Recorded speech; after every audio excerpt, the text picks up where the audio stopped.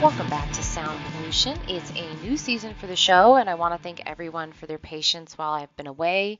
I am back, and I have a new interview and new music from Corey, the sole musician of Valkyrie AD, a horror-themed metal band, and a very interesting guy. We will be discussing what got him started in the genre, his songwriting process, the stories behind 3 of his tracks, and the long gone days of the horror VHS tapes. Also, this is my first attempt at having a co-host for the show, and I want to thank Michael Moody of Moody's Musics and Recording for joining me for this episode. Hopefully, Michael will join the podcast again now that he sees how it all kind of works. If you are interested in being a co-host for Sound Pollution, please shoot me an email at soundpollutionpodcast@gmail.com, and we're off to the show. I think it will. You just didn't think you'd be made fun of this quickly, did you? God, like, can you ease into it? Jesus. Line of Coke's done. Come on, chop, chop. Shut up. All right. Now I'm nervous because I don't usually have a co-host. So, Corey, you are with Valkyrie AD. First things first, how'd you come up with that name? Is there a story behind that name? Yeah, a little bit. So it's a name that comes from mythology, and I don't know if, for anyone who's not too familiar with it, it's kind of the modern interpretation of what a Valkyrie is supposed to be like this angelic maiden that would kind of come down onto battlefields, collect the souls of fallen heroes during the Viking era, and take them to the kingdom of Valhalla, where they would await the battle of Ragnarok or Armageddon. I'm actually really heavily inspired by horror. So when I was reading more about the history of mythology and the history of that actual word, one of the theories is that it wasn't until kind of Valhalla started to be viewed as more of like a hero's paradise that they kind of became maidens. The idea was that they originally were more of kind of these demonic entities that would collect souls to create an army of the dead. And, being so much into horror, that was kind of the definition that I was really kind of drawn to. So I kind of like the idea of having this name to represent this idea of, here's this army of undead, macabre, gross stuff that I sing about, and call it Valkyrie. Awesome. So what got you interested in music? So I was, and I guess I still am, a pretty shy kid, very quiet. Grew up in a really small town in Northeast Texas, and I was always just that kid that just felt weird. Not that anybody ever wants to. I just always kind of felt different. And I remember being in elementary school and being in music class, and music was the first time that I was in a room with kids my age, and we were all talking about the same thing, and I kind of felt like I was a part of that conversation. I don't know if that makes sense, but that really kind of started this kind of eye-opening love for music. And then, it just kind of transitioned through like late middle school. I probably, like most angry teenagers, I was really heavily into punk. That was just kind of my thing. And then just kind of made a natural progression through music and through horror into finding metal. And then that's how I am into all the gross stuff now. When did you start on guitar? Is that what age were you when you started? So my first instrument was actually a bass. So the town I grew up in, I just really wanted to play with people, and there was a couple guitar players and there were a couple drummers, and no one seemed to know what a bass guitar was. So I was like, well, I'll do it. And that was where I started, and it was probably about a year and a half, 2 years, and then I decided to pick up a guitar too, just to kind of keep trying to see what I could do myself. Do you play anything else? I try to play a lot of stuff. I, write everything for Valkyrie. So, I don't consider myself a drummer.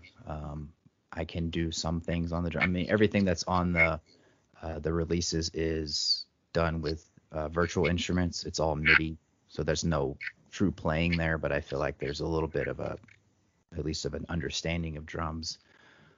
And then through school, I played baritone, could play trumpet and trombone, all the real cool stuff that the chicks dig, and a little bit of very rudimentary piano. But yeah, I would definitely say that guitar, specifically rhythm guitar, is really kind of where I prefer to focus. Now, do you do the lyrics as well? Are you the one singing? Yep. Okay.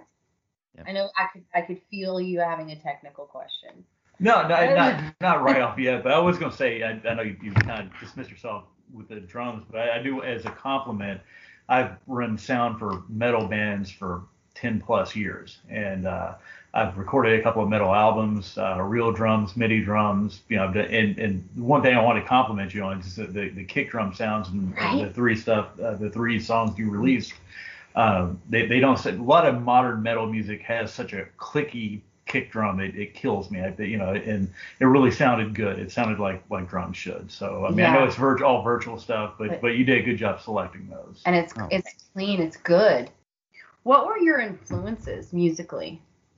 The first band that I really got into, I was in the third grade, and I saw the movie Detroit Rock City. And I became the biggest Kiss fan that small town Texas had ever known. That was probably my first favorite band. Listened to them for a little bit, and then I got kind of into skateboarding. So I was, that was really where like that kind of thrashier stuff started being introduced. Then I got really big into Green Day for a while. You should. Yeah. It's like a writer. 2004's American Idiot is why I actually picked up the bass. That was what made me say, like, this is what I should be doing. As far as some of the more modern influences, the big three for me as a songwriter now would be the Black Dahlia Murder, I would say Trivium, and Skeleton Witch.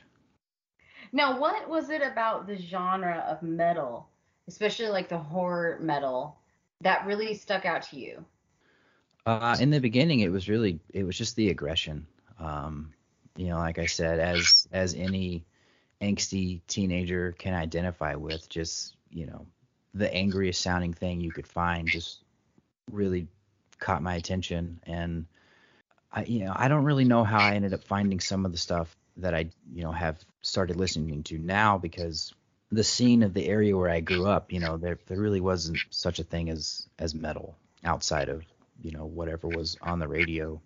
So some of that stuff was more just, some of it might have been forced, like, oh, what can I say that I listen to just to offend people, and then maybe just through association I started liking it. But certainly, as by that point, being a guitar player primarily, there's a lot of riffs in a lot of the death metal stuff. So that was really what I was drawn to first, and then kind of getting used to the screams, the vocals and stuff. All that stuff really just kind of evolved later. Did you ever play out vocally on stage with other people, or were you just primarily guitar and bass player playing live with other folks? I've never performed vocals live. I played one show on guitar with a really small local band, and I don't even know if you call it a show. Were people there? So it was at a youth group gym of a church. It was like a Saturday night, and like the people in the audience. Metal that you were doing at the youth group at the church, please. Well, I mean, yeah. Okay. It wasn't. It was someone else's thing. I was just kind of playing with them, but the people in the audience were the other kids that were playing that night. So. Right, but they weren't playing with you and you were playing. Okay, yeah. So we played. I played a show. Give yourself credit. I find a lot of metal vocalists, by the time they've played live so long, they're used to having a dynamic mic in their hand that they're trying to cup, and then going into production like what you did, it's such an awkward stage for them. And it seems like you've been pretty natural with everything that what you've produced so far. Yeah, I've always had the goal in mind of doing live shows with Valkyrie and, trying to find that balance between being a guitar player and a vocalist. As corny as it is, I actually, a few times, like when I've done some of the recordings at home, I will try to do the vocal take while I have my guitar. Mm-hmm. For exactly that reason, like you're talking about. I don't want to get used to having to hold on to a mic stand or, try to think that the microphone should be right up against my face and then, go to do it for real and the spacing and everything be off. I don't know if that's something that anyone else other than me would ever think about, but They do. Now, right now, you're the sole member. Are you looking to play live? Are you looking for people to play your music? I am, yeah. And I have so the first release, Tales from the Wicked, came out in March of 2019. Mm-hmm. And then that summer, I ended up finding a second guitarist locally who was really into it. We were, he and I were playing together. Had some pretty good momentum going. And then obviously the world ended in 2020. And so we, respected each other and took a break. And during that time was when I just went ahead and recorded the second release, Vile, which ended up coming out in August. But then this year we've discussed, getting back together. We've been together a couple times, and he is still on board with the project. The fourth release, probably about 80% written. So I hope to get that to start recording soon. And on that one, I would like for it to be a little bit more collaborative between he and I. He's a bit more of a technical player, so I'd like to use some of that maybe in some of the lead, solos and stuff. Right, utilize it. Yeah. So how many albums have you released now? 3? 2 EPs and a single. Okay. But the single was 12 minutes long, so I think that probably counts.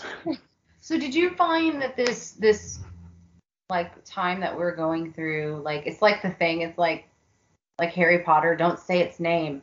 Did you use that to your benefit? Did you find that was a good time to write, or were you too frustrated? And there's no right answer to that. It's kind of funny.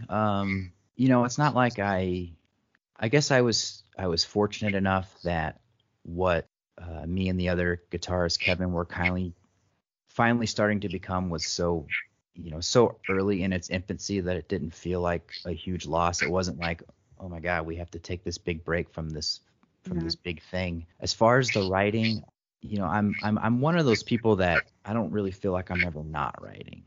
Even in the midst of working on a current release, I still feel like I'm working on the next one as well. I had the time, but it's not like I had more time necessarily, at least in that regards. I thought it was kind of funny in a non-funny way during the time, like you would hear in the news, all of these bands. It's like, oh, so-and-such is announced that they're writing or going into the studio. It's like, what the hell else are you doing? Like, this is kind of your thing, right? That's what we do anyway. Well, I know for some artists, they had a hard time writing because everything was so negative. And for other artists, they were like, sweet, I'm alone in my apartment forever, and I do all this stuff that I've always wanted to do. So it's been an interesting question. One that I would like to stop asking. I'm ready. I'm ready. For sure. And as far as like any sort of inspiration from the last year, I've never envisioned Valkyrie as having any sort of like agenda driving it, so I don't really look too much towards current events to try to put any sort of lyrical theme into, at least not consciously. So it wasn't like, oh, I should write a COVID song or I should not write a COVID song. It was just like, I'm just going to write about ghosts again. Which I love on a personal level. Do you do all the production yourself? Do you have anything with you have it sound to be mastered, or is this all you? So the first release, I found a guy who at the time lived locally. He had a little home studio. So we recorded everything there, and then he mixed it and mastered it. His name's Dwayne Williamson. He has Modern Mythology Studios as his. And then for the second one, he ended up relocating to the Pacific Northwest, and I'm in New York State. So I ended up recording all of that myself, and that time I used plugins. I used the Fortin Nameless Suite for the guitar tones, whereas before we were actually miking cabs and amps and stuff. I sent all of that to him, and he mixed it and mastered it. And then on the third one, the single, I did all of that from start to finish myself. So it's a weird process when you finally start. I was in a band. I was just a demo drummer for a long time, and then I got to where I was recording live stuff just to reference it so we could write more music. And then next thing you know, I was recording, and it's just the progression. It's a cool thing, and like I say, you're doing it all yourself now. But I know some artists that solo artists especially, it doesn't seem like you're in that trap where you just can't release it. You go back and you keep on editing, and and that it's a frustrating, thing. Is this going to be good for the world now? Is it not? Is it, Yeah, no, it's for sure that was an issue with the single. My hope is to try to learn everything or to learn something with everything that I do. And with this last one, absolutely, it was a matter of, when is the song ever going to be done? And it's funny. It's 12 minutes long, and that song, before I started recording it, would have easily been twice that length. Because I think maybe a common misconception for some people is it's actually much easier to write a long song than it is to write a short song. It's much easier to just kind of keep going once you kind of get started on a path than it is to like purposefully cut and say, this is where this is going to be over with. Right. And then it became a whole new monster when I had to try and mix it and master it without really having a clue outside of what YouTube could teach me, as far as saying, like, this is actually the sound that I am okay with publishing.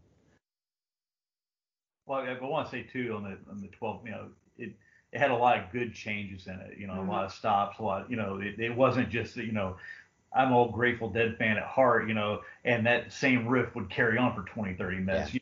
A lot of stops. Definitely some prog rock or prog metal, and black and thrash, for sure. But So since we're talking so much about that, let's give that a name. In this haze of green and gold. So it's a 12-minute song, and that is your most current release. Yes. What was the story behind that song? So for people that may recognize the title, it's actually a reference to Stephen King's The Dark Tower series. I caught it. Yeah. So that's a reference in book 7. There's a part of that, and the first time I read that series, which was, I don't even know how many years ago, I just read that line and knew instantly that's going to be a song one day. You do the artwork for Tales from the Wicked? Yeah, I did. It was nice. It definitely had a DC comic kind of theme to it, man.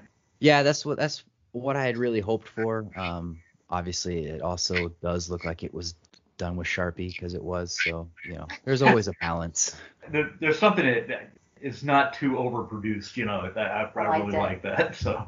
Yeah, I feel like there's a fine line between really DIY and just being like, you could have tried harder, So it was, other than Stephen King, it's a longer song. Does it feel to you like it's almost several songs together, or is it just telling the story?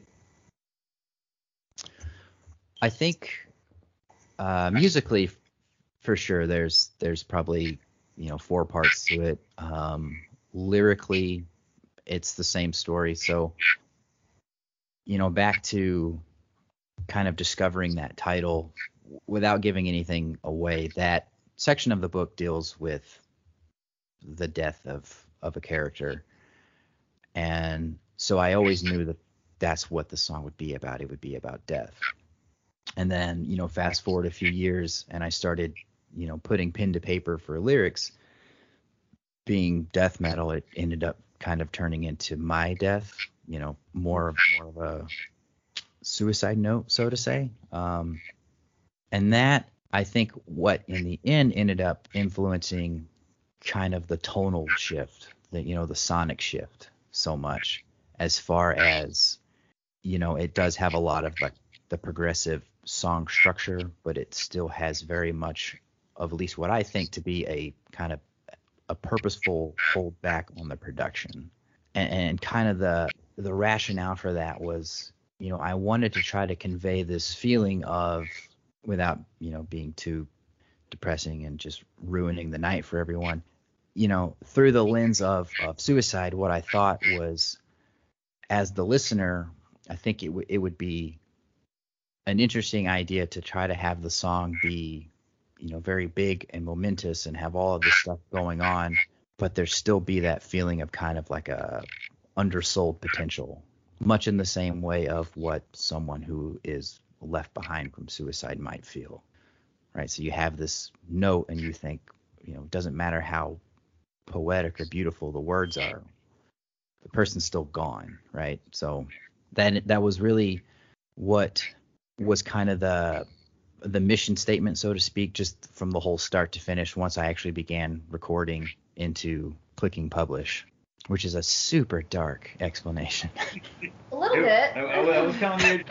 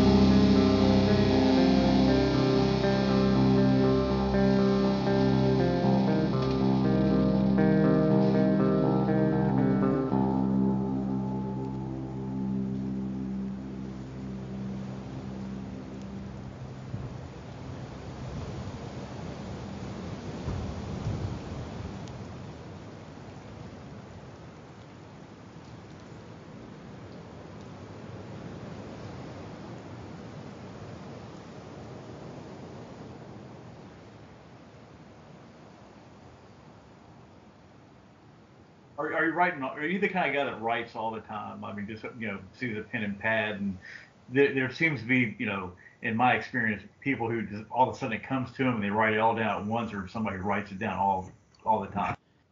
At the risk of sounding super pretentious, I like to think that there are people that write songs, and then there are songwriters. And for me, I like to try to think of it more as a songwriter. Like I kind of always, I have like a running list on my phone of just like titles, ideas like, oh, that's going to be something someday because I read it somewhere. And, talking back to kind of the Tales from the Wicked cover art, that EC comic, like Vault of Horror influence, that's a lot of what the lyrical influence is. I try to picture a song having the ability to translate over to the pages of a comic book. So it's a little bit more of a narrative driven, much, very, very descriptive, very, illustrative, or at least I hope it is. Which leads me to the next song. Tell us about The Conjuring. So The Conjuring was a bit of a tongue-in-cheek response. Ultimately the song is about, performing a satanic ritual to give my soul to the devil so that I can be a better guitar player, which, doesn't work. Otherwise I would have made it years ago. But the idea was, when you grow up, especially in, small town Texas, you tell people, oh, you like metal. Well, then they all say, well, then you must worship the devil. So The Conjuring was more of like, okay, yes, sure, here you go. But that song was probably one of the best examples of kind of how songwriting kind of happens for me. For me, it always starts with the guitar riff. And I would say, 9 times out of 10 or so, when I hear the riff, I hear everything. I can hear what the drum's doing, what the bass is doing, what the second guitar, if there is harmony, I can hear a riff and say, okay, this is a verse or a chorus, and I can hear already what the vocal pattern and cadence is going to be. So that song, The Conjuring, from concept to last pinned lyric, was written in like a Saturday afternoon. I just sat down with the guitar and came up with the music almost in a lesser amount of time than it takes to listen to the song now. That's awesome. I'm jealous.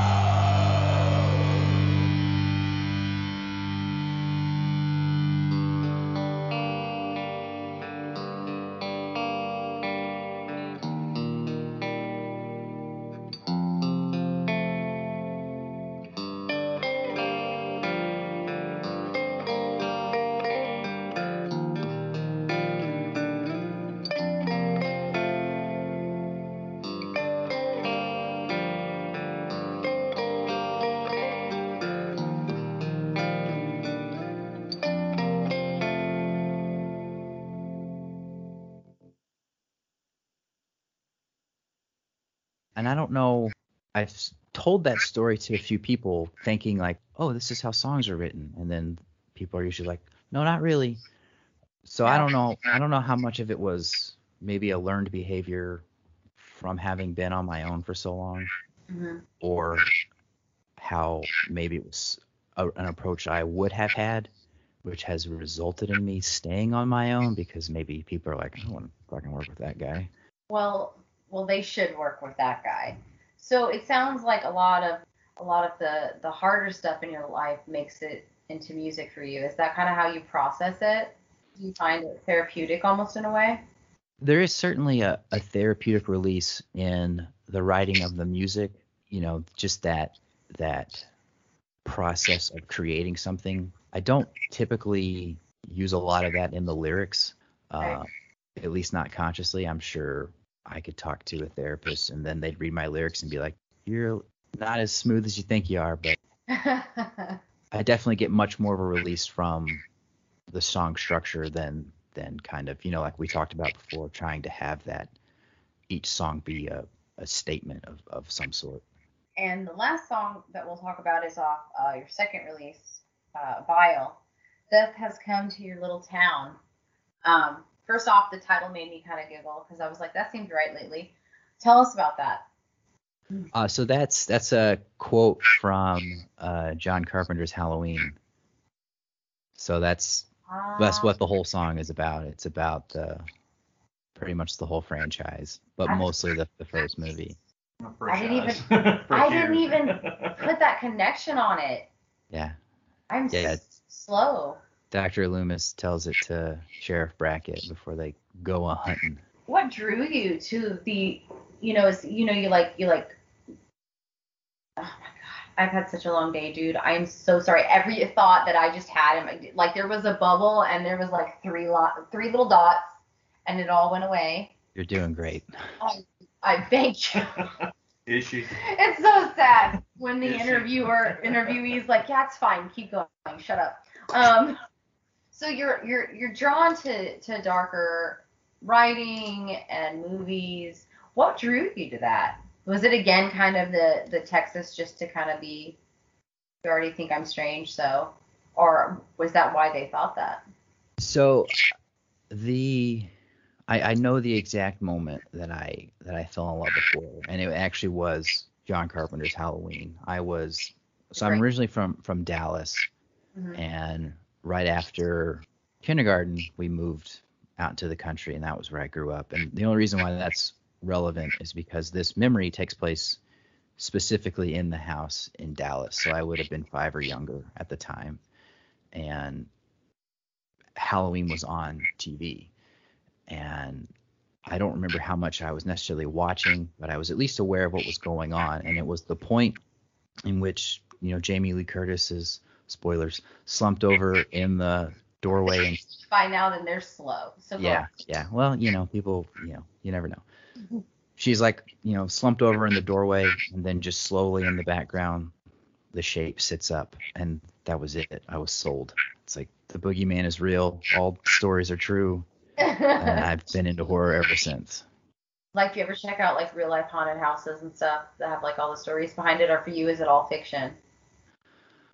I mean, I'm not a religious person, or, you know, a very spiritual person, so it's easy for me now to be like, yeah, it's all fiction. But I have stayed the night in like a haunted bed and breakfast, quote unquote haunted bed and breakfast, and I didn't sleep a wink that night, you know, just because I was like, something's coming. But I think the moment for me, which is funny because now I'm scared of everything. Like I literally have panic disorder. But I remember watching the original Night of the Living Dead over and over, like in black and white. Yeah. Like over and over, and I don't even think I was 12. I was obsessed with it. Mine was Dawn of the Dead, and that's a good one. I'm old enough now that we go to the video rental store. And like my mom would always rent, because it was our favorite one, and we constantly rewatched George Romero's Dawn of the Dead. So the whole mall thing, and that's the one where they're on top of the building, and like there's the guy on the other building, and he's like Oprah Winfrey. Oh no, that was the remake. Oh, that's oh, I didn't know there was Yeah, an original. oh, Shit. Oh my God, you gotta see the original. I laughed so hard, and then that one had some great music in it too. Yeah. Well, it was Disturbed and all that. Yeah, where they took it and then they like did it with jazz music. Yeah, elevator music. So good. Yeah, no, that was a big part of growing up for me was talking about the movie rental thing. I just I remember in the store in town, it was the back left corner, and just go and just stare at VHS covers and just be like, wow, what could this be about? Dude, And then they had to go and close them all. Yeah. Yeah, there's no more there's one more Blockbuster somewhere. Isn't like California. There's or some something, random tiny. Yes, Washington State or some. Yeah. place. Someone's gonna ruin it. Leave it alone. Let it be. Like that was my middle school, high school. I was like, let's go rent a The tape. kids will never understand, and you're not allowed to go behind the curtain, Yeah. because Yeah. of The naughty movie. But yeah, you're right. The whole horror, and they were all in alphabetical order, and you Yeah. go like, oh, have I seen? Do we want to watch I Spit on Your Grave, or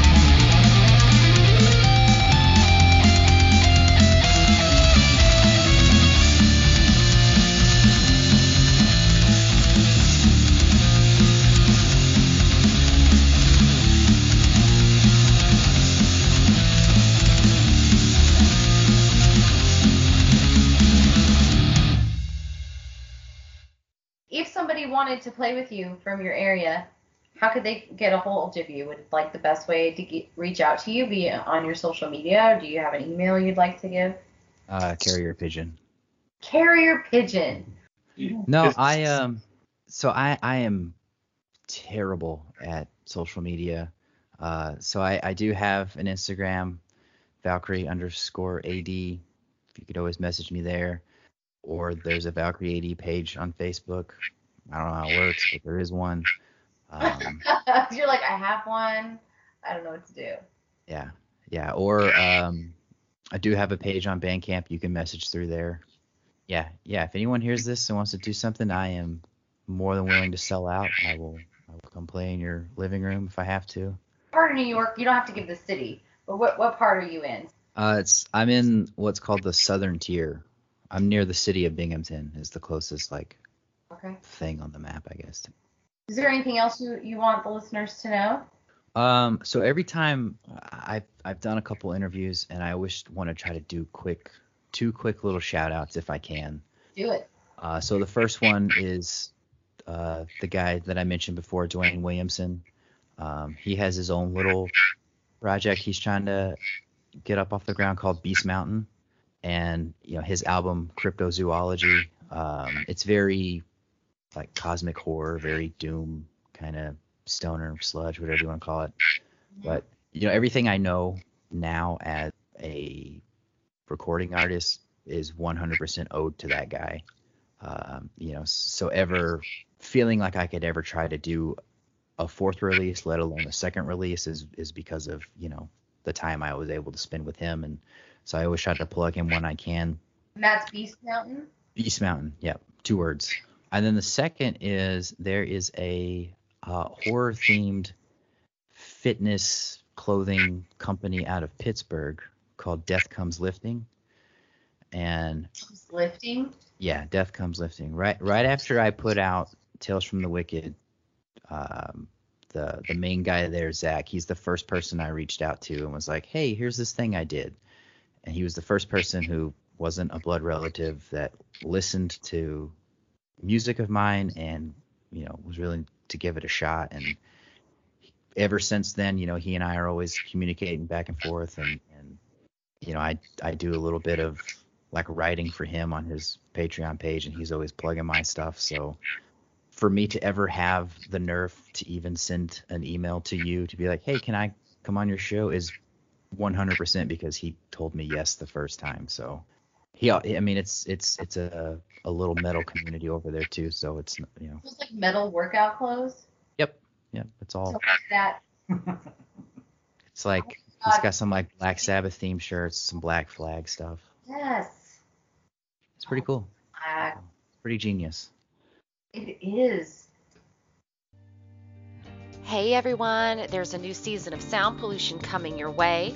I know it's been a really rough 18 months and we are not out of the dark yet, but I'm going to keep bringing you new independent artists, their music, and their stories, as well as some updates from fabulous musicians that have been here before. I will be introducing you to the occasional guest co-host this fall as well. Will I find a permanent partner for the show? If you're interested in being a guest musician on Sound Pollution or want to co-host an episode, shoot me a message at soundpollutionpodcast.com or soundpollutionpodcast@gmail.com. Be love and make some noise. You're three releases in. With a fourth one 80% done, you're doing great. Well, thank you. I just wish, just like with all the other independent artists that I interviewed, it's hard to be an independent artist. That's what nobody talks about. It's to do everything on your own and keep releasing music just for the love of releasing music. Like, that's something special. Yeah, I think if I could just really focus on learning the production to the point where I would actually just feel more comfortable with it, I wouldn't really mind the independent aspect of it as far as recording and releasing stuff.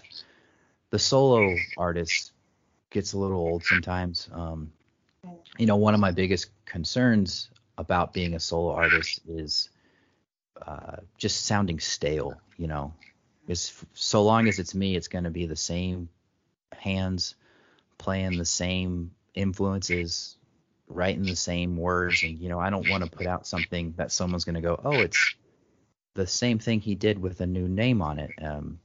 So, that's something to try to, why I would really like to bring different people in to try to kind of keep that fresh perspective. But also, the biggest pro of being a solo artist is I don't have to coordinate with anybody.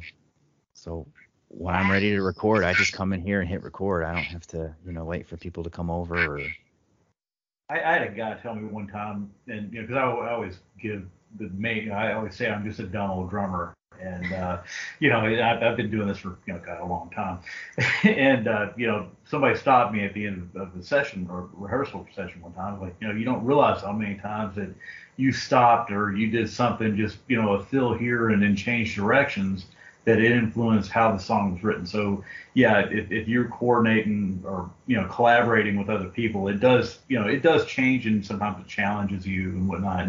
But yeah, and like I say, I think you're doing great, and I've listened to it, and it all sounds great. So, and I've been around metal musicians and recordings for 100 years, I guess. So it really is good. Well, thank you. It really is good. All right, everybody, that was episode 51 of Sound Pollution with Valkyrie AD. I want to thank Corey so much for being on the show. I want to thank Michael for being a guest co-host, and I want to thank you for listening. Don't forget to like, follow, and subscribe to Sound Pollution on whatever listening platform you are using, and click those links below to show this artist some attention. Remember, get vaccinated, wear a mask, be love, and make some fucking noise.